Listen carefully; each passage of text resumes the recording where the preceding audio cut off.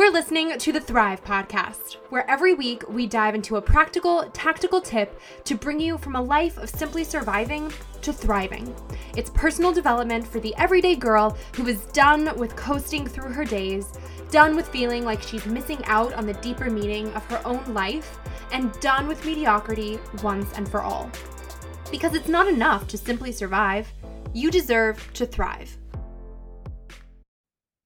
Welcome back to Thrive. At first glance, one might think that Lydia Fenet could be the most confident woman in the world. She is the leading charity auctioneer in the world, raising over $1 billion for over 800 organizations. She's been on the Today Show, in the New York Times, Wall Street Journal, Forbes, Vogue, Vanity Fair. She's even got an upcoming Netflix series around her first book, The Most Powerful Woman in the Room Is You. Oh, and she's the host of the Claim Your Confidence podcast, and a wife, and a mom of 3. But beneath the shiny surface, Lydia has had her fair share of failures and fully believes that confidence is an inside job, a learned process that literally anyone can manage. Yep, even you. Today on Thrive, we talk about building confidence from nothing, taking failures in stride, and powering through with genuine positivity. Lydia also shares her foolproof strike method for getting a quick burst of real confidence in real time, and the full lowdown on imposter syndrome and how to kick it to the curb for good. Stay tuned through this episode. Drop it 5 stars if you like what you're listening to. And now, welcome, Lydia. Thank you so much. I'm so delighted to be here. Yay, we are so honored to have you on here for really a cool girl chat on confidence, because you are like the leading lady on the subject, which is really exciting. You're the host of the Claim Your Confidence podcast. You're the leading charity auctioneer in the world, raising over $1 billion for over 800 organizations, which is, claps all around. That is incredible. You've been on the Today Show, in the New York Times, Wall Street Journal, Forbes, Vogue, Vanity Fair. You've got an upcoming Netflix series on your previous book. Damn. Oh, and you're also a wife and a mom, so let's not forget that. But can you fill in the gaps here for us and maybe give us a peek behind the scenes of who you are behind the very shiny surface, since that resume is like the most impressive resume we've ever seen? It is funny. I do often think when people are reading the resume and listening, I'm like, that sounds amazing. That woman is killing it. And then it's funny to actually think, wow, those are accomplishments that have happened. But of course, I've been doing this for over 2 decades. So all of these accomplishments have come as a result of many years of hard work. And as you alluded to, I'm an auctioneer. I would say that is my passion above all else. I became a charity auctioneer at Christie's Auction House when I was 24 years old. I was a young woman doing a job that really wasn't meant for young women at the time. It was very male, mostly British, definitely older. And I tried out in the sort of survivor type tryouts where you get thrown into a room with 20 people and they cut people every single day. And I just kept making it day after day. And I remember thinking the last day, wow, I really have a shot at this. And when they passed me, they said, we don't really know what to do with you because you don't look like an auctioneer, which was true at the time. I did not look like an auctioneer, but we'll just send you to the auctions that nobody else wants to take. And when I was 24 years old and I was living in New York, I didn't really know that many people. Charity auctions take place late at night at these big galas with all these celebrities. And I was sort of like, yeah, send me wherever you want me. I will go wherever. I will get on any stage. And I did. And it started out where I would take, 30, 40 auctions. Then it was 50, 60. And it eventually got to the point after the first decade, I was taking 100 auctions after work every single night. So I like such a funny progression. I would be at my desk all day, and then I ran events and was in the events department when I was younger. So I would change into a cocktail dress, kind of like a superwoman change, and leave my office at 8 o'clock at night to go somewhere in New York City to get on stage for an auction, and then go meet my friends for dinner afterwards. And I did it for so long, even as we were speaking before the podcast about children. I did it pregnant. Yeah. I did it where I would go home between when I finished a sort of work assignment, put my babies to bed, and then go back out. So it's always been this really fun side job that turned into something that was such a passion that it's now what I do full time. Okay, so how did you first get into that? Because that feels like such a random thing to come across and then be like, wow, I love this. This is my passion. Let's go for it. So I love that. Were you like always at auctions as a kid, or like where did No. this first stem? Not at all. I read an article when I was in college in Vanity Fair about Princess Diana's dresses being auctioned off at this magical place called Christie's. And the funny thing is, when I tell people that, a lot of people remember that, or if they've seen the article, or they just somehow know about this article or this piece in Vanity Fair. There was a very famous photograph of Princess Diana with that beautiful tiara and a gorgeous dress in the front. And all of her dress has been auctioned off for charity. And I remember being intrigued by this place called Christie's. And I'll be honest, Erica, I really wanted it to be what it was in the article, which was this mystical place called Christie's, where the women dressed up and they got to travel around the world and they auctioned things off. And in the piece, it was always this man in a black tie, he was in black tie up there. But there were women around that. There were women who were as part of the backdrop of that engine doing what they were supposed to be doing on a day-to-day basis, which looked very glamorous to me as a reader. And it just captured my imagination. And so I started basically stalking the internship coordinator. And I grew up in Louisiana. New York City internships were not on my radar. And I didn't realize that they were things that people had planned 11 months in advance. And so I started calling for a June internship in April. And this sweet woman, Mary Libby, who I came to know very well after this, just sort of kept laughing at me. Sort of, why are you calling me? This internship program closed in January. And I just refused to let her say no. And I kept asking in different ways. And finally, I asked the right question, which was, why do you cap the internship program? Everyone's doing it for free, right? And she said, yes, but everyone has to go to museums twice a week. All the interns go to museums twice a week. So they can only take 15 people per group. So we can only have 30 people. And I said, well, I don't have to go to the museums. Obviously, as you've heard, my interest was more in the sort of surroundings of Christie's, not in visiting a museum.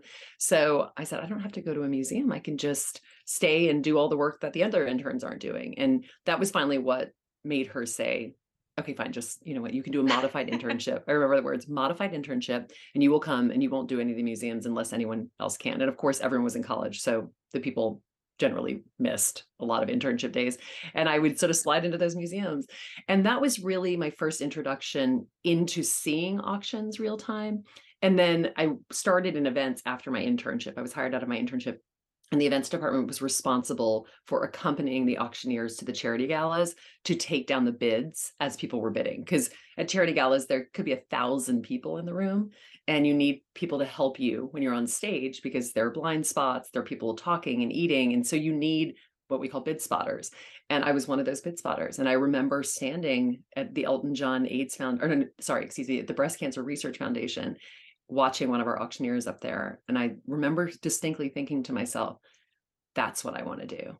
That is what I want to do. And I think I could be good at it. And I wasn't at the beginning, but I became very good at it through practice. Yeah. So then did you go home and immediately started talking really quickly to yourself in the mirror, like practicing to nail down, to nail it Yes, that's down? exactly what I do every single night. Just chat, chat, chat. No, I actually just started going as a bid spotter to so many auctions. And Yeah. and then at some point they let you as a bid clerk stand next to the auctioneer on stage to help spot from the stage. And I definitely remember being on stage thinking, okay, this is what I could do. And at one point there was one auctioneer who, he was Swiss and he didn't have a great sense of humor, but he wanted to have a great sense of humor. So I would slide him jokes while he was Oh. up there. And I realized even at that early stage that humor was going to be an important part of my auctioneering if I ever got that opportunity. And it certainly has become a huge part of what I do. I think humor is the easiest way to sell, the easiest way to get people to pay attention to you when they don't really want to, which is what charity auctioneering is about. That's awesome. So were you always a confident person too, like as a child, or do you think this was really something that was a learned process for you over time as you honed your focus and kind of had a clearer vision for what you wanted for yourself?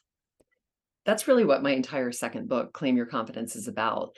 I think it is a learned skill that we can use over the course of our life, and we can really challenge ourselves to use, making ourselves stronger and more confident as we go. So many people opt out of trying things that make them uncomfortable or going and doing things that don't make them feel great simply because they think that they won't be able to do it, or if they do, it'll be a horrible experience.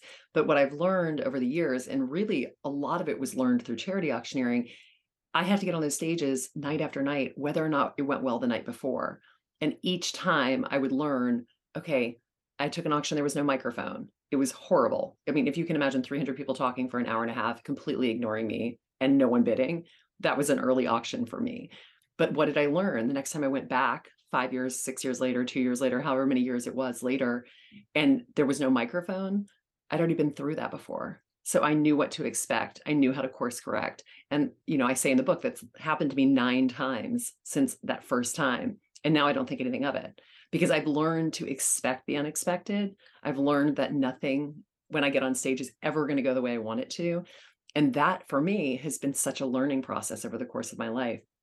In the last chapter of my book, I talk about this car accident that my family had in October of 2021.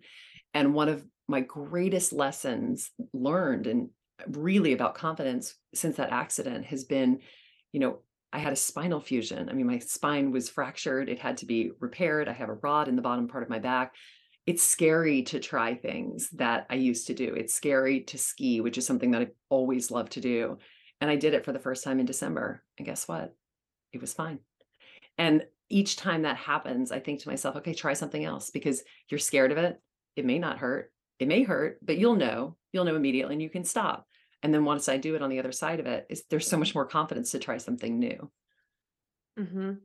I think oftentimes we end up associating confidence with having experiences that validate a feeling of deserving to be confident in that specific thing. Like you've already done X, so you can definitely do it again. Or like you're already an established expert in Y, so it changes how you personally approach that next thing if you already have that sense of validation in it.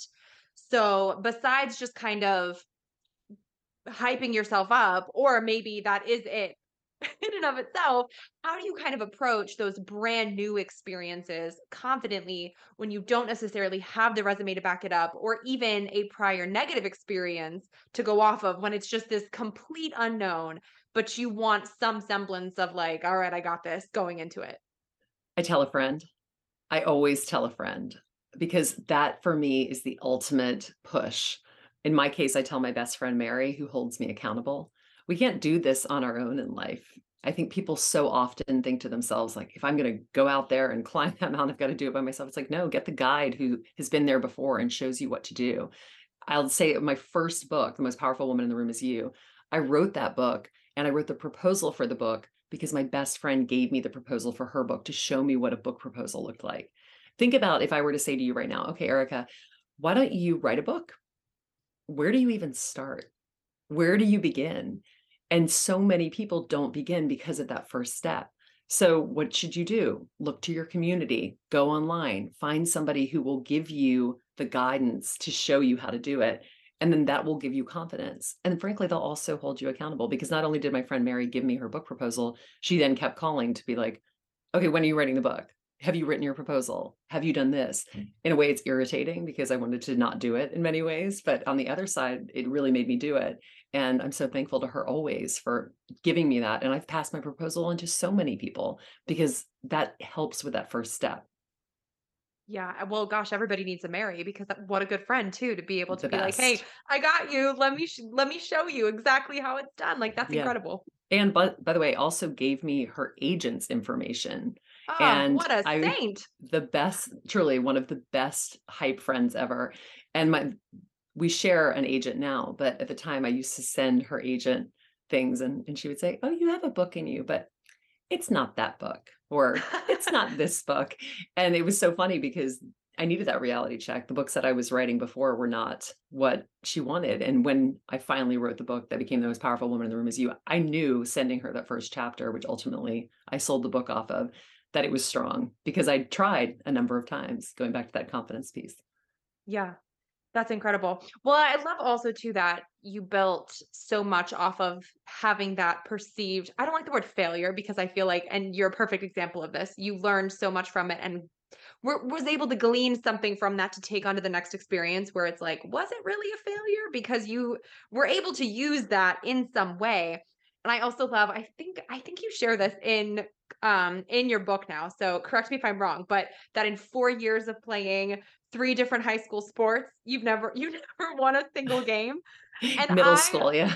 yeah, and I love that because, like, that could totally derail someone's confidence if they are banking their confidence on having that win, that literal W to justify their worth or their ability or their whatever, but you just persisted anyway, and that's, like, such a pivotal age group too, where so much confidence, I think, is ended up placed on those experiences that you're having and having like that actual something to justify it, and it's so much harder to get it from some sort of other internal sense.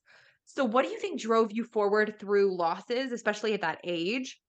And what was kind of the narrative that you told yourself as you were going through that to keep going when maybe middle school or high school you or whatever would have otherwise been like, yeah, this isn't for me. I'm going to just give up and call it a loss.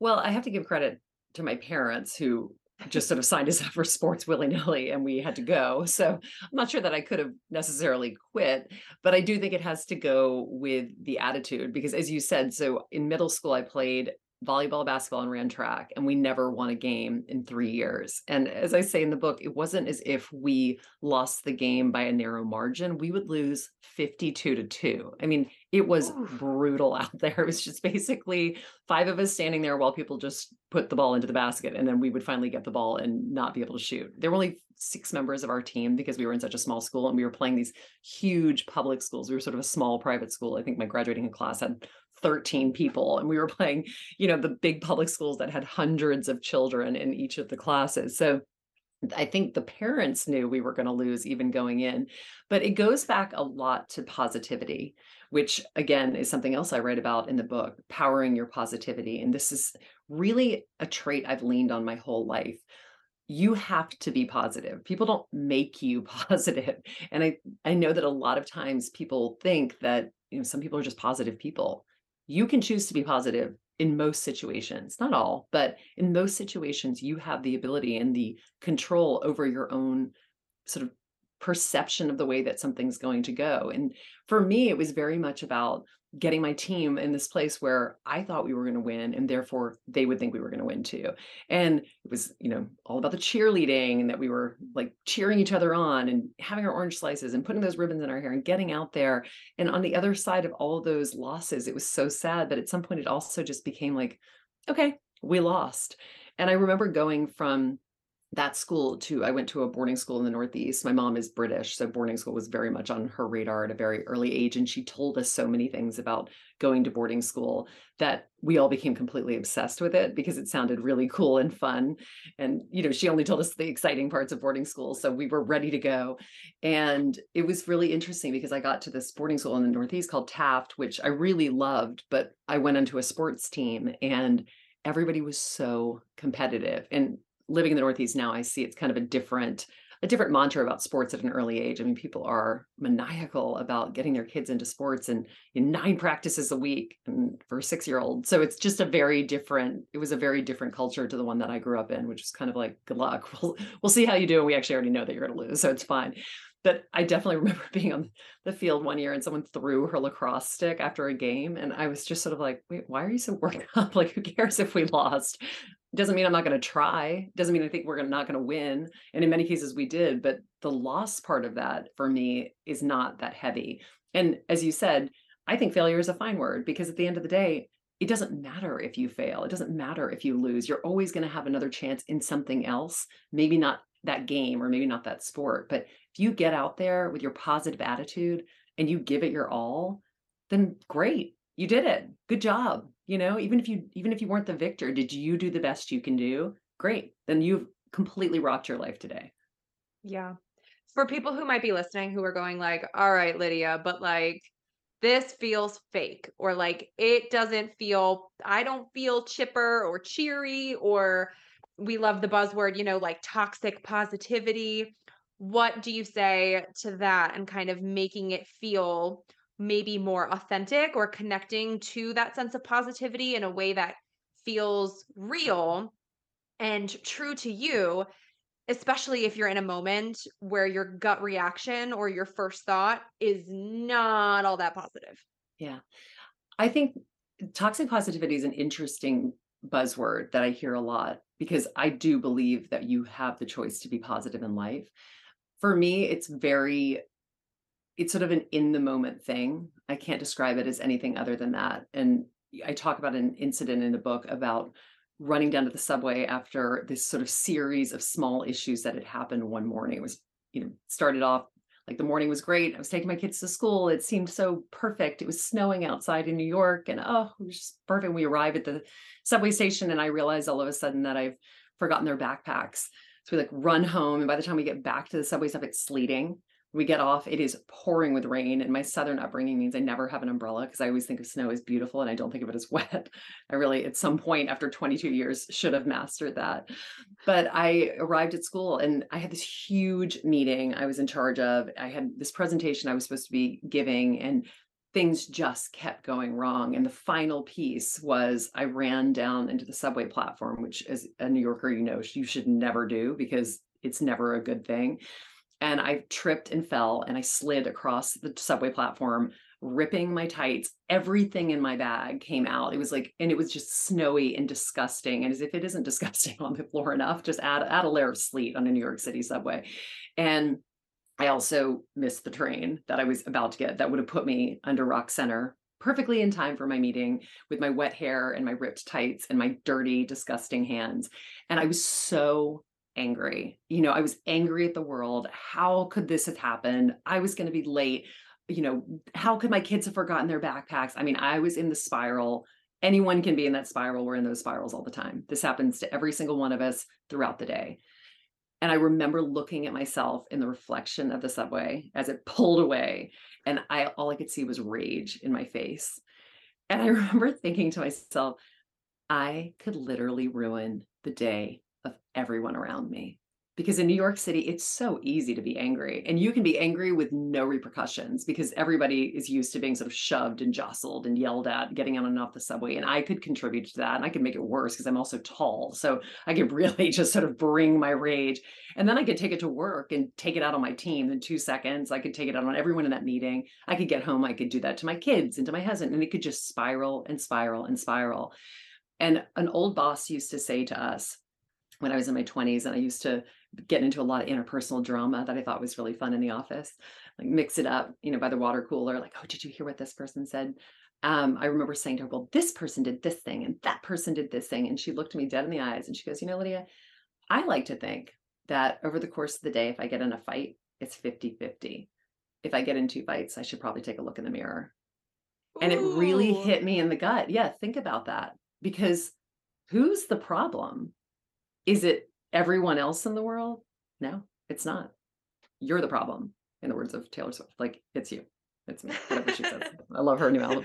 It's me. Um, Hi. it's me. I'm the Hi. problem. I'm the problem. Big old problem. And I realized in that moment that I could actually apply that same thinking to that moment. And I did. And instead of yelling at people as I got in the subway, I just stepped aside and let them get on.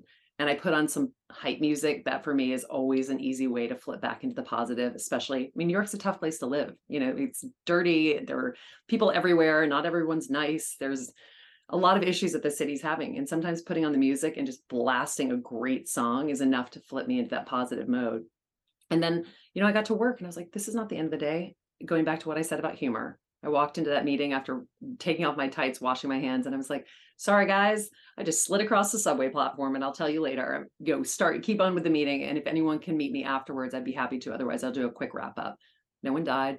Everybody liked the story of the subway. I've gotten plenty of mileage out of the subway story. But that to me has been a real lesson. And I use it a lot. On my daughter's birthday, there was a Lyft that passed us by and then got stuck behind a garbage truck. We were going to be late to school. We were supposed to bring her a cake. And I got so upset. And when we finally got there, I said to the driver, I can't believe you passed it. Like, we were just standing right there. How could you pass us? And I saw my children's faces. And I was sort of like, this is an example for me to not go into that negative spiral because I now have 3 children watching what I'm doing. So I said to the children, I said, you know what, we are going to reset the day. First and foremost, sir, I want to say I'm sorry for my attitude and for saying that. He was like, it's okay. I understand. And I said to the kids, I was like, I should not have done that. And I apologize to you. And we're going to have a better day. You can reset your day. It's not that it always has to go perfectly, but look outward. Who are you hurting with your negativity? Don't look inward. It's not always about you. And that's something that I truly believe helps in terms of powering your own positivity. Yes, I love that. And it reminds me of something I've heard this. We talked about this on a previous episode, but then I just ended up sticking with it and it hits my mind every single time something bad happens. And it's like, is it a bad day or is it just a bad moment? And like Totally. if you just flip your perspective where you can just look at it as like, all right, that instance, whatever it was, sucked. Didn't go according to plan, wouldn't have chosen it that way, but it is done. It happened, the next moment could be better. Yeah, And like absolutely. I love the perspective of assessing your own accountability and like really looking yourself in the mirror and saying, "You know what? The world isn't just all happening to me. I also have a say so in what how certain things are going. I can't control everything, but I can control some things.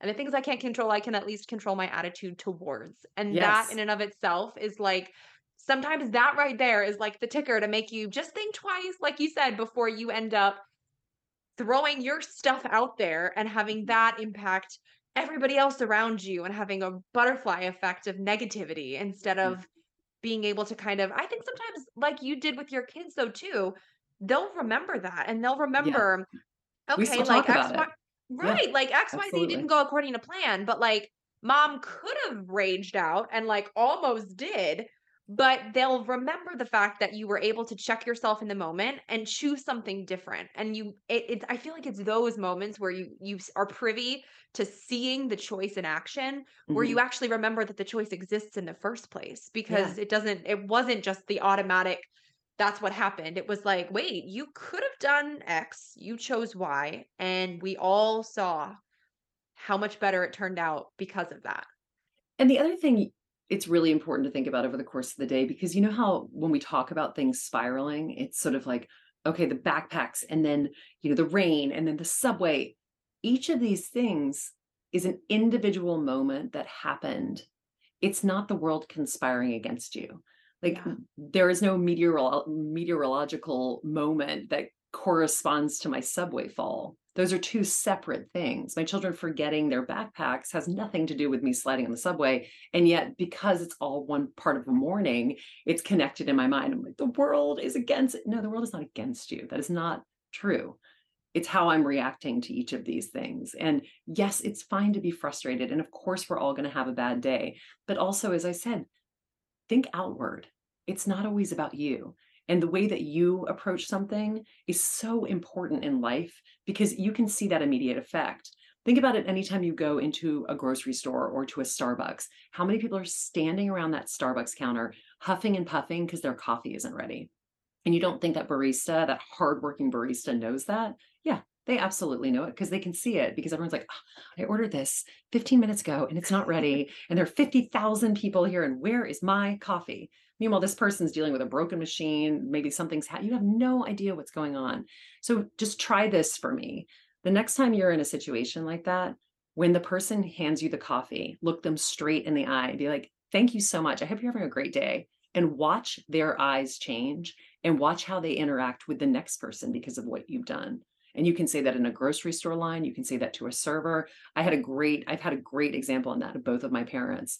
Very, very respectful of every person they meet in their life, whether that is the person opening the door, whether that is a person at the grocery store, direct eye contact, big smile. Thank you so much for doing that. It changes the way that people see the world and it changes the way you see the world. Yes. And I think that's directly tied to confidence too, because I just came back from visiting one of my best friends in St. Louis and I was in the airport, early morning flight, waiting at my gate, and this dude went up to the gate agent. And mind you, there was like a line of us waiting to to the gate agent, me being one of them. And he just decided he should cut into the front of the line to ask whatever question he had. And he thought it was quick enough that it didn't warrant, waiting in line with everybody else. And the gate agent so kindly gave him a quick answer, but then also directed him like, okay, please, sir, please, get in line with everybody else. And he decided this would be a good time to flip out. He was saying, Ugh, I want to see your name badge. I'm going. And she was calm, cool, collected, and confident if there ever was one. She was like, sure. She had a scarf covering her name badge. She was like, here you go. Let me take that off so you can see I'm proud of my name. Here it is. and he made such a huff about it. And I was just watching her as he left and as everybody else kind of went on their merry way, just to kind of see, like, was she fazed by this? Because I was thinking, gosh, if it was me, I'm not a Yeah, fan of like being publicly humiliated or dealing with totally. rude people that early in the morning, especially. You would feel like you would have a little like huff in huff in you Yeah. then. And she was just seemingly unfazed. She just kept going on. She was a fantastic gate agent. She was just doing her job, like, killing it. And I just had it in me. I was like, I need to say something to her when I'm boarding the plane because, like, that could have gone so many different ways. Yeah. So as she was checking me in, I said to her, I said, "Hey, I just got to tell you, like, you handled that so well and you do your job so well, and that guy was just an asshole. So, Mhm. like, awesome." And you could like see something wash over her where she just looked me in the eye and she was like, "Erica, thank you so much. Like, that really Yeah. means a lot to me." Yeah. And And I then bet it that was did it. mean a Like, lot to her because that was an interaction. even But if it that, didn't yeah, necessarily outwardly show, I'm sure that that was a ding for her on the inside. So for her, you to validate that and her behavior in that moment, which is a difficult thing to be. It's hard to be the bigger person, especially when someone's acting like as you just described this other man. Like that is a difficult situation. It does take a lot. It takes a lot to be the bigger person sometimes, but I truly believe ultimately you walk away feeling better from it because you stood your ground and you didn't sink low. And then in addition, you really show the people around you what it takes. And probably, Erica, you'll have situations over the course of your life where something will happen and that will come flooding back to you. You might remember that story and it might inform the way that you react with someone because no one screaming ever looks good. You know, no one ever looks at someone who's screaming at other people and thinks, wow, that person is crushing nailing their it. life. Yeah, exactly. You think they're out of control and completely inappropriate. And then for the rest of the time, you're probably looking at that guy like, what a jerk. Hmm. Oh, for sure. Let's talk another buzzword too, imposter syndrome, because I know this is also like right up your alley and in your wheelhouse here.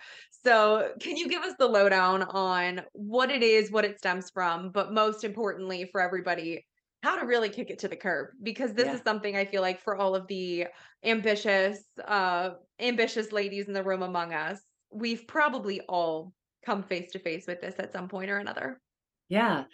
I think the easiest way to describe imposter syndrome is that feeling of when you're in a room looking around thinking, I don't deserve to be here and I don't belong here. When in fact, everyone else is sitting there thinking, what am I going to have for lunch? You know, nobody's thinking about you except for you. And I do believe imposter syndrome starts at a very early age. I think a lot of us feel like we're rewarded for being deferential, we're rewarded for not speaking up. You don't want to be too pushy. All of the things you hear about being a young woman, being bossy, all these words, especially I'm older than you are, in my generation, there were so many words that we were taught to almost fear hearing about ourselves. And therefore, you did every single thing you could to not be that person. And that, in my opinion, completely informs imposter syndrome. And when you walk into a room and you feel like you're not supposed to be there, it's because you've been told for much of your life that you aren't supposed to be there. So, what do you do to get over that? Is the question I hear almost every single time I speak. I have imposter syndrome. What do I do? What are some tips? And I say in the book to slam your imposter syndrome. You know, you want to stop the conversation and the thought process where it starts. So, what does that mean? A lot of times I'll hear people say, okay, well, I was talking to this person, you know, this very senior male or female, especially, and we'll use you as an example, Erica, because you're pregnant with your second, especially around pregnancy. And they said something along the lines of, oh, it's nice to see you back in the office now that you're back from maternity leave. And instead of thinking to yourself, that's such a nice compliment. You know, I'm so glad that they're happy to be here. You start thinking to yourself, oh my gosh, they've noticed that I was on maternity leave. They don't think that I'm doing my job.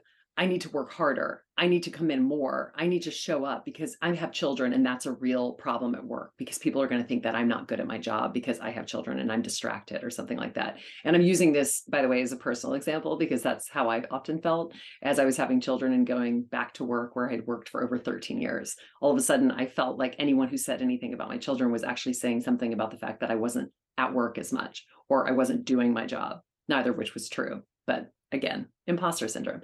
So, what I like to say is the next time that you go into that headspace, stop it right there. Stop and think about what the person said. And then, if you are going to create a narrative around that, create a narrative that is positive for you. So someone says to you, Erica, it's so nice to see you back in the office again. I know you've been on 2 maternity leaves, so it's great to have you here. I would say to myself, what they meant was, wow, you must be incredible at multitasking, Lydia. Well done having children and being able to manage an office job. Like, I know it's a lot. Well done, you. And that's what I mean when I say stop the imposter syndrome where it starts, because oftentimes we're creating a narrative that doesn't exist. Sometimes it does, but even if it does, that's just gossip. So let that one go. I say listen to what the person's saying, not what you think they're saying. So really intently listen and accept that there are no gold stars for being at work. Nobody gives you a gold star for doing your job as an adult. And I've seen so many people waiting for other people to say to them, like, you are doing exactly what you're supposed to be doing and more. So welcome to the office. And thank you for being here is a chocolate bar and a glass of wine. Like, that doesn't happen, guys. You're an adult. No one gives you a gold star for living the life you want, just as no one takes a gold star away from you for living the life that you don't want. So do whatever you think is right in your life and accept that you're not looking to other people for acceptance. You're not looking to other people for acknowledgement. And most of all, you need to be responsible for giving yourself a gold star. That is incredible. And I love the tidbit about switching the narrative to be positive, because we don't even realize how quickly we just automatically make the narrative negative. Yeah. And if you really stop and think about it, you're right. It's an entirely made up narrative that we are putting in our own brains, and we Yeah. just let it happen. And it so rarely, if ever, has a positive spin to it. And Yeah. we just accept that as the truth. Yeah. And like our Exactly. brains are so powerful, they'll believe whatever we tell it to be true. And if we're not careful and intentional with that, man, oh man, you see how the spiral just starts on going, and it is all just happening in your own Your head. head. Like, And the oh my craziest goodness. part too is that I will hear people, when let's say I'm giving a speech and I finish and I do the Q&A and someone says, well, how do you get rid of imposter syndrome? And then I ask them, can you give me an example of something that you feel really made you feel like you are not supposed to be in the room, or something you heard?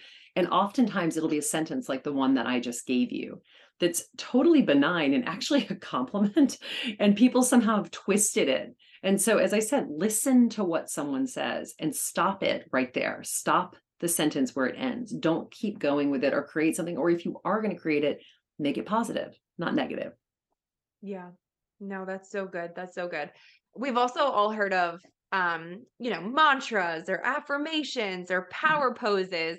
So I'm sure you've gotten this cue when you've done speaking, or if not, I mean, I'll be the first to ask. But since I'm sure you have a great answer here. Have you found anything in particular to maybe work better than the rest that you would kind of universally recommend as a quick real-time confidence boost when you are like in that moment, you need to hype yourself up and you just got to do something that will really give you a quick but meaningful burst of what feels like pretty genuine, authentic confidence?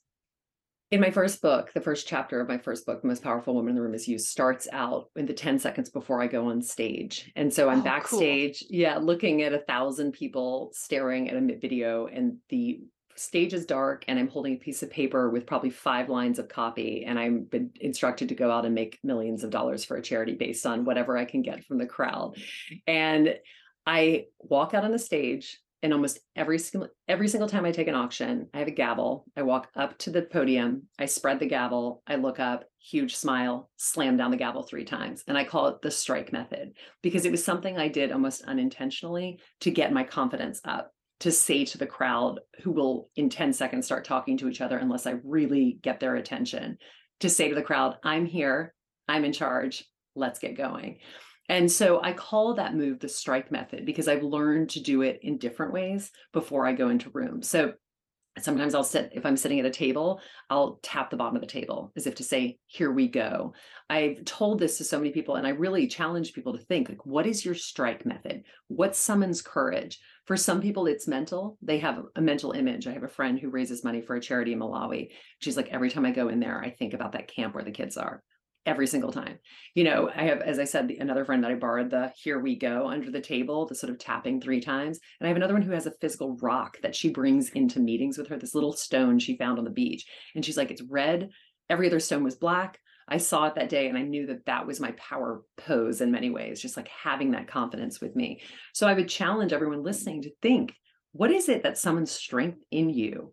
For me, it's that gavel, even the visualization. My friend Maggie, who has a company called Mignon Gavigan, does amazing earrings, is actually going to be making charm gavel necklaces for the launch of my second book. And I was like, I think I will never take it off once I put it on, because for me, it's having that gavel in my hand. I just feel like it immediately brings power. So find something in your own life that does that. Yeah. That's awesome. And I love that gives the freedom for it to be different for everybody, because Yeah. obviously everybody's source of confidence is going to be a little bit different, and it has to feel true to you. So if Yeah. And you you can can't bring a find that gavel one little everywhere. right. And like if you find that one thing that makes you light up, like it's not going to be the same pose or the same mantra or the same affirmation or whatever for everybody. And I think trying to copy and paste the same thing is what makes it feel kind of cheesy or inauthentic, or where you're just Right. like, this isn't really working. So I think, Yeah. man, finding that like one little thing that just works for you that's clutch. Yeah. And it keeps That's you moving amazing. forward always, because you're not For scared sure. anymore. Yes. Lydia, so good. In getting things wrapped up, I want to ask you something we ask all guests on the show, which is, what does thrive mean to you? And how do you strive to thrive in your everyday life? Thriving for me means that I'm in a state where I feel content in everything that I'm doing. And again, as you said, I think thriving is different for everyone. For me, thriving is being full throttle. I love being busy. I love traveling. I love being with my family. I love doing auctions, writing speeches, doing podcasting. I mean, the more the better. I feel like life is a buffet. So just fill it up. So I thrive when I am moving at the speed of light, which I often am, and I'm happiest when I am. I love that. Okay, now I have to ask this, because I Yeah. feel like this is something that everybody will enjoy. But can you give us a tidbit of your auctioneer voice? Because I just love when I hear auctioneers actually like go to town, and I'm like, wow, that is so cool and so much respect, and it's just so fun.